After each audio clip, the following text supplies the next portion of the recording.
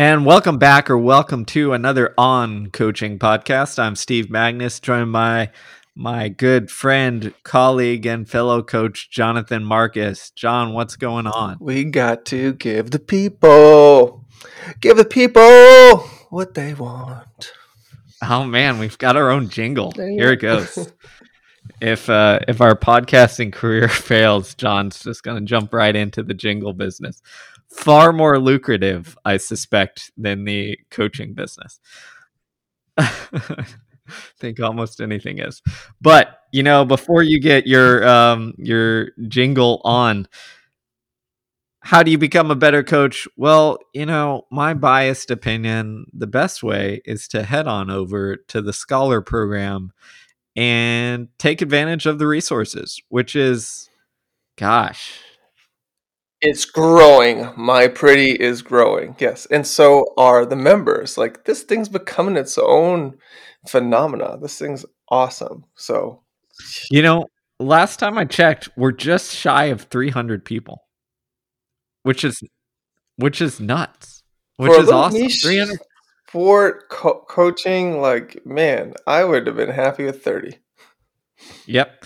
And, we've got a sweet thing going on now. We're about, in the next couple of weeks, we're going to jump on a Zoom call with as many of those couple hundred we got and talk about strength training for distance running. Whew. Oh, yeah. What a topic that is. So if you're interested in that, join in on the fun, check it out, get signed up. You'll have access to everything we do.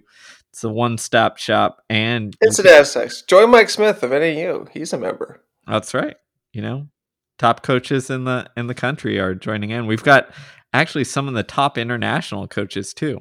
We do. It's awesome, which is wild. But we're just the guys putting the platform out there. So join on in.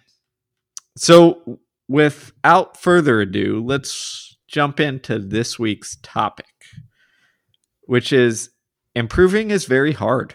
It is really, really hard. I wish it was easy. It's not. No, I think this is funny because it's such a simple statement, but there's so much truth behind it. And I think this is the reminder that a lot of us need, and a lot of our athletes need, because we get fooled. And we get fooled by, a lot of times, high school. Because what happens is, in our early days of running, what happens? Improvement comes easy, right? It's very straightforward. We join high school track, cross country, whatever. We don't train very much. All of a sudden, we start training. All of a sudden, our improvement is almost directly tied to the amount of work we put in, and we get fooled into thinking, oh, this is great. Put in more work, get better, direct one-to-one correlation. It's a very addicting linear relationship, yes. Yep. This is fantastic. And then what happens? Well, after we've gone through that thing called puberty and our natural steroids start dropping down, after we've, exhausted our kind of clean slate of adapting to everything, that improvement slows down and it becomes more difficult. And it becomes, every inch that we fight for is harder and harder to obtain. And what often happens is, because of being fooled by the early success or the early ease of improvement, we start looking backwards and saying, hey, wait a minute. We're not getting these gains. We must be doing something wrong.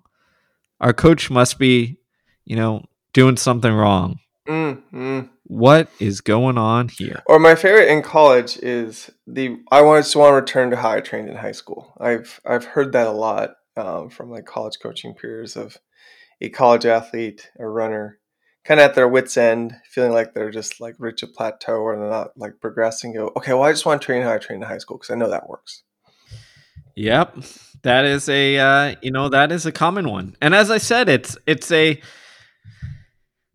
an understandable natural reaction, because you get fooled by the early improvement, thinking that the training and the work you put in was the exact reason that you got better, mistaking that you as a 20-year-old is different. A 20-year-old with 5, 6, 7, whatever years running underneath your belt is different than you as a 14, 15-year-old who's coming off soccer practice and baseball. Mm-hmm. That's the thing about training, right? Is training is very simple, but it's very hard. And we get fooled by that clean slate or the novelty effect, right? When you have zero to little stimulus in high school and then you're subjected to a consistent, steady stimulus, or even if you pick up running later in life and you start kind of a consistent, regular program of training, you get a lot better a lot quick. Why? Well, there's a lot of reasons, but primarily it's, if we take the orientation that the brain is the master organ, it's the novelty of coordination, the novelty of intensity, the novelty of power, the novelty of endurance that you're subject to in your training program that creates these massive elevated gains. And that synthesis, though, reaches a plateau. And this is the common error so many, athletes and coaches, and myself when I was an athlete and a young coach made, was just thinking that doing more of the same is going to have a big improvement, or the same rate of improvement, or even a partial but still high rate of improvement. And the truth is, the brain does crave novelty. The body adapts through new. And how long are those time horizons are, pretty unique per individual in the circumstance. But if you're not changing over this stimulation, and the novelty of the stimulation, you're going to just reach this plateau. And I see this effect happen time and time again, not only with older high school athletes who were, superstar youth athletes or college athletes, even post-collegiate and master runners who are just very stubborn and saying, I know what works for me and I need to do this. But if you've already done it season after season after season, the percent increase of ability of adaptation you have available for all the work you have to do is very minuscule. And you're better looking at what's missing from your training rather than add more of what's familiar in your training. Yeah, it's almost like a little training cognitive bias that pushes us to look at what we did through like these rose tinted glasses and think, oh, this is what I need to do. This is what worked in the past. Not understanding that every part of training fundamentally changes you. Correct. So the reason, if it worked, 5 years ago, it probably won't work now. Why? Because it's no longer a stimulus and it's no longer an adaptation. Unless you totally ignore it. But even then, what we loosely call motor memory is, and this is really interesting too, like in weightlifting world, is people who have already lifted a certain weight have after a layoff or a break or a rest period or a time away from the gym, have an easier time getting back up to that level of load that they once enjoyed with regularity. And I had this phenomenon actually happen with a master's runner I was working with. We were doing trap bar deadlifts in the gym. He was, getting up to like 300, 315, and then COVID hit, and then the gyms closed down, and he didn't lift for like 9, 10 months. And he went back in the gym, and after 6 weeks, he went from scratch, from having not lifted, back up to like 300 in trap bar deadlift. And he did it organically without me being like, you got to chase this number. I go, just keep loading on what feels like. And he went through feeling, an intense but manageable effort or load. And I was amazed at how quickly this 42-year-old guy, middle distance runner, got back up from 0 to 300-pound trap bar deadlift. It was nuts. Yeah, there is something interesting about it. If you've been there before, it's easier to get back to that. Mm-hmm. Been there, relatively recently, not 15 years ago, Yeah, obviously. yes, yes. But it's an interesting phenomenon because it's always easier to go back to where you've been. Those kind of adaptations, those neural pathways, all that good Mm-hmm. stuff are kind of ingrained, and you just gotta kind of they're like grooves, and you just gotta clean them out so you remember them instead of like digging new grooves. Mm-hmm. That's how I like to look at it. And that's hopeful and useful and encouraging for runners who have like a little bit longer injuries, like stress fractures or something that might take 6 to 8 weeks to heal. It's not a death sentence, so to speak. It's just a reprieve, but your ability to get back to that previous state you're in, provided your progressions and mechanical efficiency is not compromised or rushed, it relatively in the scheme of things pretty short. You can get back to where you were pre-injury pretty quick if you're smart about it, and that the brain does a great job of storing that. And it's kind of like the phenomenon of riding a bike, right? Once you learn, you kind of never forget, even if you haven't been on a bike for years and years on end. Granted, your efficiency, your uh, fluidity when you first hop back on that bike after multiple years off won't be as smooth, but you can still remember how to balance and distribute your weight and create that propulsion forward without falling off like you did when you first learned every so often. Yeah, exactly. It's it reminds me there's this great video of this person who tried to learn how to ride a bike only with the handle like working backwards Oh essentially. yeah. And it's fascinating because like it's incredibly difficult, even though you think, oh, this like simple change, incredibly difficult and can't go anywhere, can't do it at Mm-hmm. all, right? Can't even Mm-hmm. ride the bike because of just switch the handle from normal when you go right, it goes right to now it's left or whatever it is.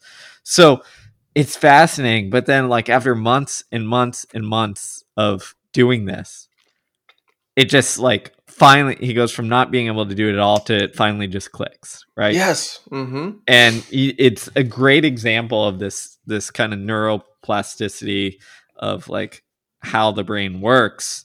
And I like to think of that, we're talking about improvement, but this is a great example because this guy tries to ride a bike with backwards with reverse handlebars and for months makes you know zero progress essentially. And then, like, for whatever reason, once his brain finally processes, comes around, clicks, he gets it, adapts, grows, improves. That same sort of process happens whether we're learning a new skill like that or whether we're adapting to training.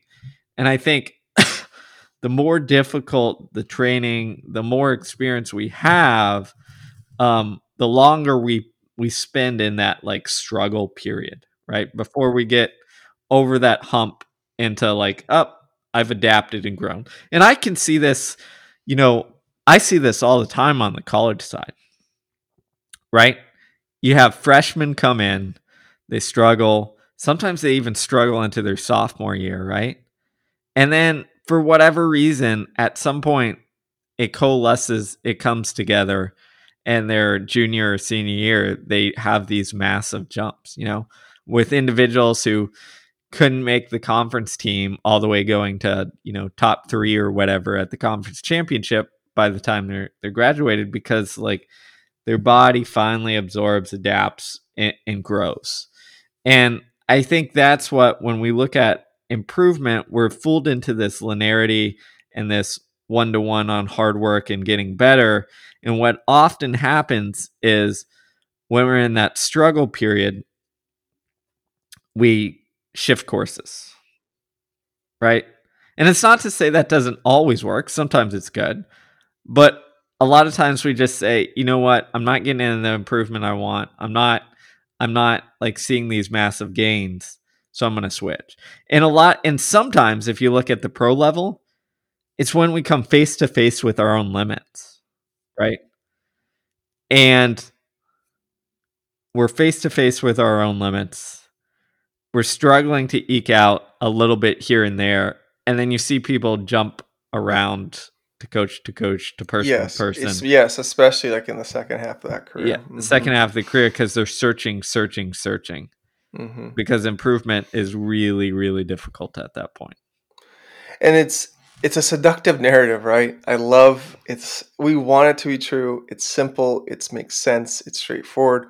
Work harder, get better. It is such a great narrative. And it's one, trumpeted at you from an early age. It's, ingrained in the American Protestant work ethic that we are endowed with. But the reality is, you're right, Steve. Like training, results or training, effects happen in waves, and they happen in jumps. And this is why, like, say like why Bondarchuk's methodology of that block training is so powerful, because it it calls out the truth. It says, look, you're not going to get better week in and week out. You can't run faster and more miles every single week without some type of compromise or breakdown. It's just not going to happen. Instead, what we're going to do is we're just going to do the same thing over and over and over again. And it's going to act like its own little adaptation curve, right? Supercompensation curve. You're going to like feel really good in the beginning. Then you're going to kind of slump, and then you're going to like crawl your way out of this hole.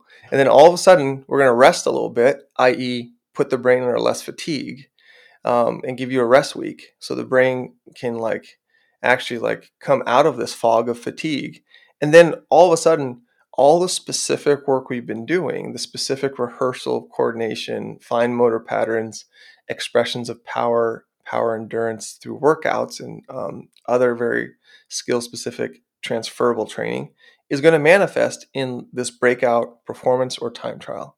And but the recipe has to be followed, right? You have to give that period of recuperation for the fog of fatigue to dissipate. And the problem is, though, we often go with the standard supercompensation model rather than the two-factor model, where we lighten up everything, load overall through intensity and volume.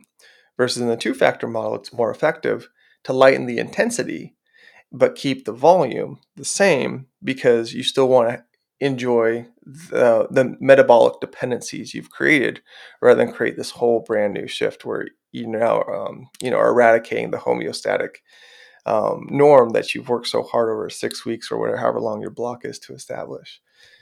Yeah. But time and time. Oh, go ahead, Steve. No, I was just gonna, I think you make such an important point there, with the understanding of adaptation, because for the sake of applicability, we often default to the supercompensation model, right? Because it's easy to understand, it makes sense, it allows us to design things that are mostly right. But we have to remember that all models take the messy details, get rid of them, and then keep mostly accurate for simplicity's sake. Right. I mean, it's a map, right? And the map is not the territory. Exactly. And I think, you go into the two-factor model, which is a little bit more accurate and precise, but still is a messy model that, gets rid of the messy details and says, okay, this is mostly right. This is what we need. And I think we have to remember that and keep that in mind, because the bodies and mind aren't always going to adapt in that simplistic way. Right. And that's, we talk a lot about in distance running and coaching, and a lot of the education, Steve and I have looked around and been inspired to create the Scholar content, is a lot of the contemporary, coaching education is physiology based and treats physiology in the body as, the main adaptive vehicle and mechanism, where actually, if you look closely throughout training history, it is, Roger Bannister, right? The brain is the master organ. Pablo Nervi, oh, my mind is everything. The body are just pieces of rubber. There are hints to it if you look that really the physiological or morphological changes are symptoms and not the root cause.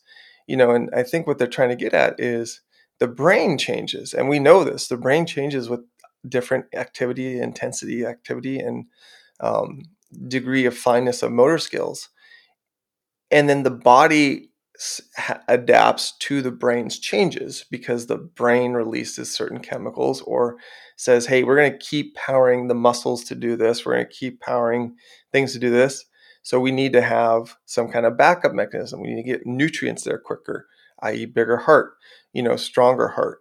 We need to have better nutrients fueling this activity, i.e. higher blood cell count, you name it, right? So if we take that stance and we look at improvement being, how do I improve the brain, versus improvement being, how do I improve the body, it kind of changes the game a little bit, because then you're doing what Steve and I do when we do take on new athletes, or even post-collegiate athletes or pros. I mean, all really the success you and I have enjoyed with those athletes is really just finding the novel stimulus that they haven't been exposed to in their training plans prior, and then just applying that. It's not rocket science, but at a certain point, it's really hard, and it's not a conversation of, well, we need to run get you more miles, or we need to do this. We're not coming in with any preconceived notions. It's just, what haven't you done, and what will allow your brain and body to enjoy the biggest bang for your buck for your time spent doing activity now. Yeah, it's funny. I'm laughing because post-collegiate training, the first couple of years is relatively simple.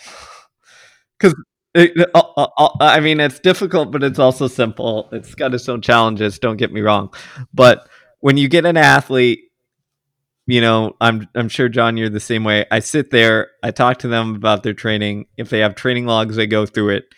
And all I am looking for that initial evaluation is what I call gaps. Yep. What's not there? What is not there? What are the big bucket items that are not there, where I just say, oh, this is easy. Like, this athlete hasn't had this stimulus. Sometimes it's they've never sprinted before. Sometimes it's, they've done a ton of threshold work, but maybe not much, just a bit faster. Sometimes it's their mileage. Sometimes it's their long run volume. Sometimes it's long progressions. You're just looking. Sometimes it's like what I'd call kind of anaerobic speed reserve type stuff. It's you're just looking for these gaps where you're saying, I know this is one of these big things that everybody does, that is important to performance. This athlete doesn't have it, so we're going to focus on that. Yeah. It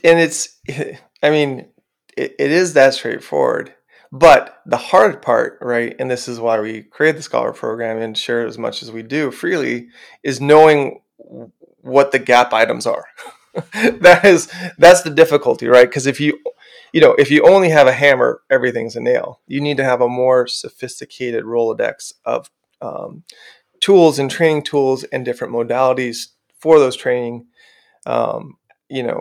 stimuli to take place. And that's the hard work of coaching. That's kind of why the process never ends, right? Like, why everyone, like Mike Smith is talking to me about plyometric training and trying to understand a little bit better about how muscle activation happens and how rapid it happens, because plyometrics is very much neural, right?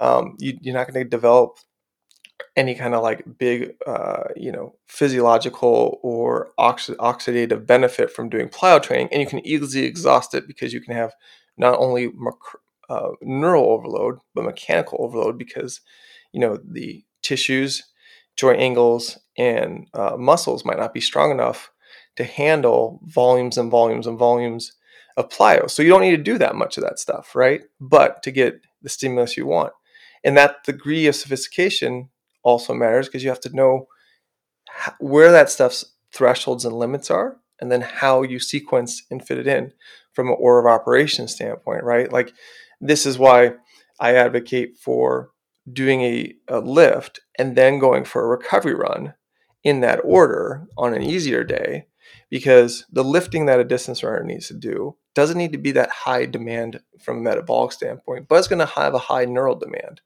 And if you're going to do a recovery run, which is focused solely on, distributing nutrients through the body through increased blood flow, you can be a little discoordinated, a little neurally fatigued going into it, but that's going to elevate your recovery profile to, one, help feed the muscles and the brain after doing this relatively intense lifting session for the distance runner frame of reference, and then doing something that's a very familiar, easy, not hard activity, which is a 30-minute 40-minute shakeout jog. At first I got a lot of pushback on that, but when you stop and think about how it makes sense in the overall training scheme, and also too getting the correct sequencing or operations of stimuli you want and the reasoning behind it, it makes total sense. And it's been been working very successfully with the athletes I've implemented it with here in the last 9 months. Yeah, I'm glad you brought up that example, because it's also reaching outside of the traditional workout stuff to realize that stimulus can include strength training, it can include biomechanics, all that different stuff. Well, I have this thesis here I've developed, Stephen. I'll bounce it off you. You only run slow when you're in a weakened state, right? If you're training for speed, if you're training for power, if you're training for stamina or endurance, you want to teach the body faster, more powerful movements, right? And so that's a faster pace. But when we run slow, we're in a weakened state, and that can be intervals between fast repetitions, a longer run that's after a hard workout or hard race, or a recovery run that's after, in the afternoon or day after early intense session. Because if the goal, right, is to teach people how to run fast and express power over a certain period of time, then doing a lot of slow running, even when you feel really, really good, unless it's part of your peaking or freshening up cycle or recuperation cycle, doesn't make a whole lot of sense, because you're not teaching the brain the right thing. Yep. Exactly. And I think, I think that is I like it. I mean, that's it. It makes sense in the sense that often we think of easy running or what have you as its own little bucket, but when you integrate it into the whole and you say, okay, what am I trying to do in these various states of fatigue or recovery? It kind of makes things pretty clear, right? Why do we not come back the day after a workout and do a day after, let's say, an intense VO2 max workout, and do all out hundreds? Why do we not do that? Because we're probably in a fatigue state from the day before, right? Even if you take performance enhancing drugs or supplements or whatever, right, those are just increasing the rate of metabolic or physiological repair. It doesn't necessarily make it so neurally, right, you bounce back quickly. So your body could be more repaired than your brain. And this is why sleep is so important. It is the one tool we have for neurological repair and advancement. And this is why the athlete who sleeps more gets better. And there really is something to be said for run, eat, sleep, repeat. If you think about it, that simple phrase actually has a lot of value in that order, because you're creating that damage, that trauma, you're fueling, refueling, and then you're sleeping so you can recode and rebound neurally from the trauma that you just imposed on yourself when you ran. Yep, exactly. It's keeping it simple. And one thing I want to circle back to that mentioned earlier is that novel stimulus. I think that when we're filling those gaps, I think one of the things we have to watch out for is that it's easy to, again, fool yourself into thinking that novel stimulus is somehow special, right? Because you get, let's say, John, we get a post collegiate runner. We say, oh, you know what? They've never done, let's say, threshold runs, whatever you call it. I'm going to insert these into the training. All of a sudden, they get, well, boom, performance improves when they haven't for a while, let's say, and you say, great, this athlete really responds to threshold training. This is the key. We're just going to do this a ton, et cetera, et cetera. And all of a sudden, they stagnate. Why? Because the novel stimulus, they've adapted, right? It's not that threshold training was magical. It's just they hadn't adapted in that direction before. And the example that always sticks in my head, and it was actually one that I remember having distinct conversations with our good friend Alan Webb about way back, gosh, a decade ago now, is David Krummenacher. Okay. So David Krummenacher was kind of one of our better guys in the U.S. in the 815. I think he won a world indoor medal, I believe. He was kind of the precursor to the Alan Webb era. He was Yep. the Lone Ranger that was like, hey, U.S. middle distance running, I'm going to put you on my back here in the late 1990s. Yes. Yes, exactly. And it was interesting because Krummenacher went from his college coach and then I think trained there for a little bit and then switched training to I don't remember the coach exactly, but it might have been Luis de Oliveira, but it was very intense.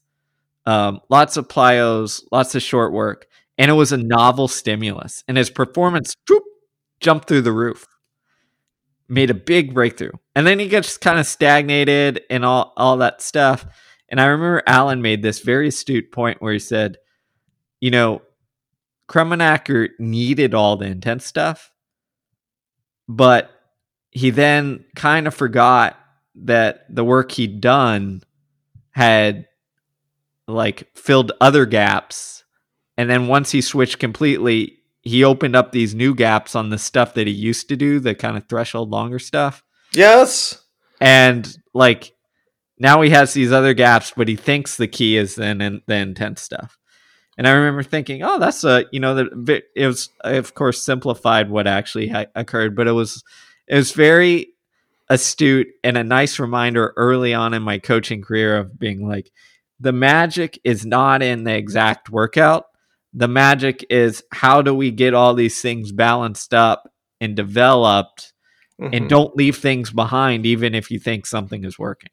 You're 100% right. Alan's 100% right. Like the magic's in the sequencing. This is what time and time again, I think going back through history and looking at successful training, programs and athletes they're just better at sequencing. Like even, the Lydiard disciples, like reading Ron Dawes' books again, he talks about no speed, and just working on threshold, right? And working on elevating your ability for your metabolism to recover quickly, lowering your heart rate, like basically getting the body primed to do a lot of intense stuff with high density for a consolidated period. Because the promise of Lydiard was speed comes back quick. Why? Because it's neural and it's novel at that point. If you've been doing, marathon training for 6 months, if you've been doing the hill bounding phase, you're preparing the tissues, that's plyos, right? You've been preparing the aerobic metabolism, the cardiovascular system to recover really quickly. Then you can run intervals every day, like Lydiard had, right? Because he got the sequencing right. Same thing with Jim Ryan. You look at Jim Ryan's training logs, he's running intervals every single day. And then, one day a week, he's in a 6 to like 8 mile, quote unquote, maintenance run at 6 minute pace. And we sit back and we go, how are these, we just call these people freaks, right? But even Alan Webb will be the first to tell you, he was not the most talented, wheelbarrow in the shed. He just adapted and responded really well to Rasko's style of training. And we see this time and time again. He, with Rasko style of training, he had big jumps in ability. Other coaches, he was not a non-adapter. And I think that's also something we have to hit on too, is, you do have high adapters and non-adapters and low adapters. And that's what makes improvement so hard and why one set type of training or methodology or quote unquote style does not work because of the different response and adaptive rates each individual have, because what they view as and what they're highly sensitive to is different. And it's also different at different times and periods on their career based on the most recent stimuli that they've also been undergoing. So that before you get mad at athletes or upset as yourself as a coach or even as an athlete, you also have to come to grips with the fact you might not have a high adapter to this type of training. 100%. And that is such an important point. And it is also why, something we've talked about on this podcast before is there are no magic training paces or zones or what have you, right? Because if you fall in love with something, you're like, oh, this is the key to the performance, this workout style here, etc. No, it just worked, for these individuals because they're really responsive to it at this point in time, at this point in their career. And that's like certain workout styles give you different adaptations, obviously, but there are no like magic things, and it's so easy to fall into the trap of saying, okay, I've created the magic formula here, and this formula applied to everyone is going to now work because it's the greatest formula, because it's worked with these other individuals, without understanding that we have these different gaps, we have this different training and adaptation sensitivity that shifts throughout our career, and we got to be attuned to it. Yeah, and that's really the job of the coach, is being attuned to it. And I always see it as, a disappointment when an athlete parts ways with the coach. Granted, it could be personality based, there's just friction, but also too, you're leaving the asset behind, the coach who knows you the best, to go seek something new and novel, and basically re-go over a trial and error period, and then hoping that coach's general philosophy is going to be the novel stimulus that catapults you to the next level. And, one of the things that, like, say, the copycat syndrome is real, right? Like, a lot of people look at Jerry Schumacher's training and go, oh, that's the way to train. And goes, no, that's the way for Jerry to train those types of athletes. Because here's what he looks for specifically. He looks for athletes who already have really good basic speed. Lopez Lamont, Shelby Houlihan. Go down the list, right? Like, these are people who have already expressed in racing and through workouts that they can just run fast. So they already have good power application. So, Shelby and Lopez started off as sprinters, like 800-meter types, right? And then what happened was Jerry said, your speed is already at a world-class level. I don't need to develop that at all. Thank you. You've come. But what we're going to do is develop your threshold, the percent that you can run at close to your max speed, uninterrupted, without fatigue or incurring metabolic costs. So what we're going to do is we're going to just pork on as much threshold stimulus to elevate your, so to say, endurance, or what I like to call power endurance, for you to run as close to possible at your max speed without fatigue for the duration of 5K, 10K, what have you. And it works great for those types who are just quote unquote wired, so to speak, or who got that developmental speed training in early in their lives and just never forgot how to express it. And to his credit, Jerry does enough maintenance work of speed where every so often they'll do all out 300s, all out 200s, what have you, to maintain the quality, but never build. And so what happens though is you see athletes who don't have that good basic speed at that level not become, rock stars of the sport or crazy dominant. And they have to, shift and filter to, okay, maybe I'll go to the marathon, or maybe I'll go to this, or maybe I'll go to that, right? And it's even Shalane Flanagan had really good basic speed. She was a 1500-meter runner, right? And she was with John Cook for many years, who did a lot of plyo, a lot of med ball, a lot of speed work. So again, it fits the model where it's like, all we have to do in this situation is elevate their threshold to crazy levels. But it doesn't work if the basic speed or speed reserve is not there at first. And the same thing with David Krummenacher, right? That Alan and you made the observation. He did all this threshold work, and that got him to the highest point of his speed or power capacity there. Then he goes whoop, with the plyo and like intense fast work, and now he's at this new level of max power, but he doesn't have the physiological training to sustain him at the same height. And so now you got to go back, and now that you've elevated your speed or your power, go back and then elevate your threshold. And that is the sequence. That's the order of operations: speed and power first, threshold next, repeat. Yeah, it's interesting listening to the Jerry Schumacher explanation there, which is a simple pattern repeated throughout history, right? It's the Harry Wilson on Steve Ovett, right? Steve Ovett, fantastic 400 runner as a junior athlete, does the work, the threshold training, etc., to move up to the 815. Mm-hmm. It's the Peter Snell. Sebco. Yeah. It's Sebco. It's the Peter Snell, Arthur Lydiard. I found this quote that I think sums this up brilliantly. When Snell was 19 and getting into serious training, Lydiard told him, and I quote, "Peter, with the sort of speed you've got, if you do the endurance training, you could be one of our best middle distance runners."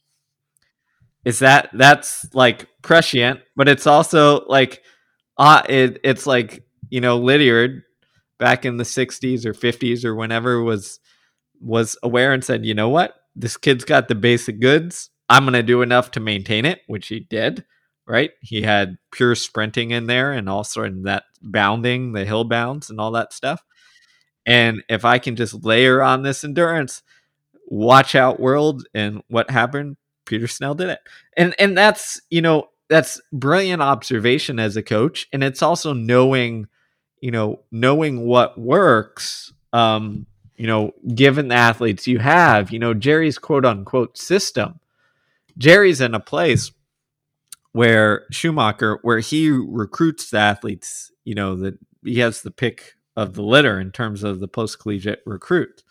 And if you watch how he recruits, he does it. Yeah, he gets the best a lot, but he also picks up guys who weren't quite NCAA champions, right? Woody Kincaid is a really good example of this. Like, I was sitting next to Jerry at the Olympic trials in 2016 when Woody had a kick in the semifinals to make the finals in the 5K, right? And Jerry was like, "Oh God, that kid's fast." And you just like, his mouth dropped because like Woody was keeping up with, the nation's top 5K runners, holding his own in a kick to the finish to make the finals.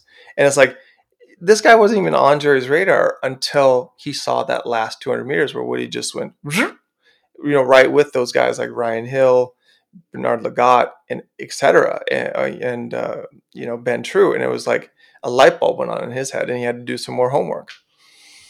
Yep, exactly. It's fascinating, but it's one of those things where it's like a NFL or a basketball coach, right? A general manager.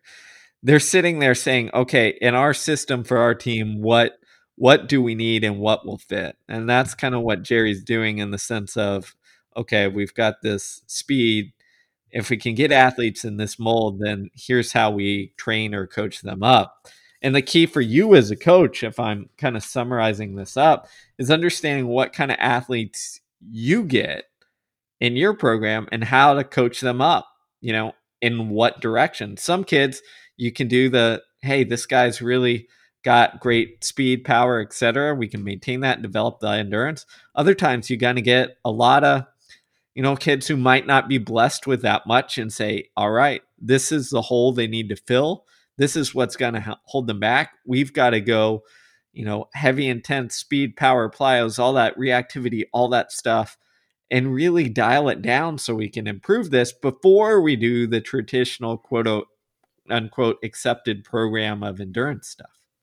And that's why, like, if you have, a classic periodization scheme that starts with general training, speed work, power work should be a part of that general training. Plyo work, not so much. Plyo work is something you're going to later on, kind of like acidosis tolerance work, towards the end of your specific preparation phase, getting ready to go into the competitive or performance phase, just because the body learns so quick with kind of plyos and acidosis tolerance work, but it comes with a heavy mechanical and physiological tax. But general speed, whether it's hills, which develop more power, or just sprinting in spikes, 40, 50 meter flies, which develop more power and elevate that speed reserve, that elevates a higher, again, neuromuscular potential activation for you to build the endurance work off of. So it is smart for any coach, especially coaches working with developmental athletes who are new or young, to incorporate speed. And the great thing about speed is it is a really, one way to think about it is it's like high octane fuel. It's high octane, it's like a pill in a pill form of a meal, right? Like the astronauts have, right? It has all the nutrients in it. So you don't need to overdose on it. You don't need to do that much volume. You can do a little bit. And as long as you do a little bit consistently, like 3-4 days a week, and you don't overload the body mechanically or overload the brain neurally and cause excessive amounts of fatigue, but you repeat that with consistency and a high degree of frequency, you're putting the brain and the body and the athlete in a position to learn really quickly how to produce more force and more power in a very specific way. That, again, you got to remember, when you're sprinting, this mechanical stress you're putting on the tendons, calves, hamstrings, is so in order of magnitude 4 to 8 times your body weight. Usain Bolt, they said he was putting 1,000 pounds of mechanical stress on each limb when he sprinted at 9.5, right?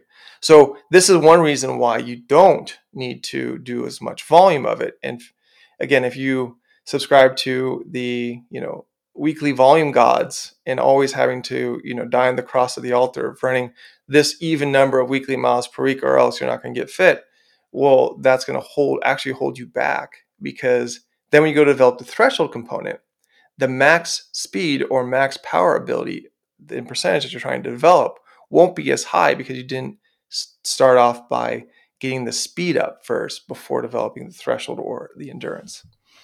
Yep. Couldn't agree more. I think that is a nice way to think about training. It's a nice way to kind of wrap things up here as we're talking about, okay, it's really difficult to improve. Yes, it still is. Yes, it's incredibly difficult to improve. What we're getting into is the nuance of it, in the sense that sometimes you need to go in this direction, other times you need to go in this other direction. Sometimes you got to fill a gap. Sometimes you got to, maintain this thing. And I think the message to coaches, if I'm sitting here saying, okay, what is the message? Is set the expectations. Let your athletes understand and know that, like, as you get better, improvement comes difficult. It's not that it's impossible, but it also means that we have to change and adapt as you grow as an athlete. The magic, the secret is not in the scheme or the program. The secret is in how do we sequence, how do we look at what we have sitting across from us on the track and figure out what they need at this point in their career, in this moment, and try to do that.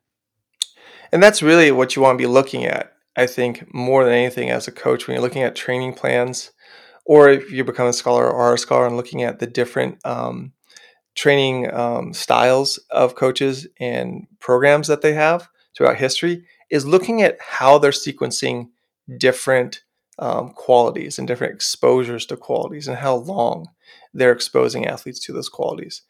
And that's the key in my, we all know the ingredients. It's just a matter of at what time for what athlete is the order of ingredients and the amount of the ingredients going to be applied to hopefully have, a positive and improving competitiveness effect. And that's what makes the game so hard. And it will always be hard because it's always an N of one. It doesn't matter. Everyone is unique and different and has different adaptation horizons and sensitivities. And no matter what, you can't say my system is the best system for everyone on the planet. It might be the best for this specific athlete population that you work with, and that's great. But also to know, like, we're always going to meet challenges in order to learn and grow and to go into different coaching environments or roles, working with high school athletes versus working with professional athletes or master athletes. You got to be, well versed in all these things to make a seamless transition and also be able to provide the training and stimulus that athlete needs then to help them elevate and get to where they want to go. Exactly. I mean, be adaptable, be flexible. Don't get stuck. Don't let your ego get in the way of your program's the best. So if you're one of those people who is adaptable, flexible, and always on, always looking to learn and grow, well, guess what? You can head over to the Scholar program, check it out, which has hundreds, if not thousands, of different training models, ideas, etc., which will push you to see that there are a lot of roads to Rome, and the better you are as a coach, the more you know, the more paths you'll be able to create. So let's get it done. Join us.